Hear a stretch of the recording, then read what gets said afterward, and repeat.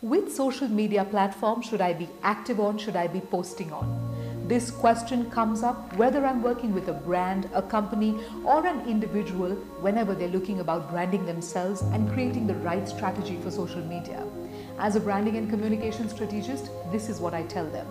Understand the platform and understand the audience. The CEOs and decision makers of yesterday are on Facebook, LinkedIn, and traditional media. The CEOs, leaders, and decision makers of today are on Instagram and LinkedIn. And the CEOs and the decision makers of tomorrow are on Instagram and TikTok. Just understanding who the audience is on these different platforms can help you not only work on your brand tone, not only work on how you use these platforms to give your message, but can also help you target the right crowd on the right media.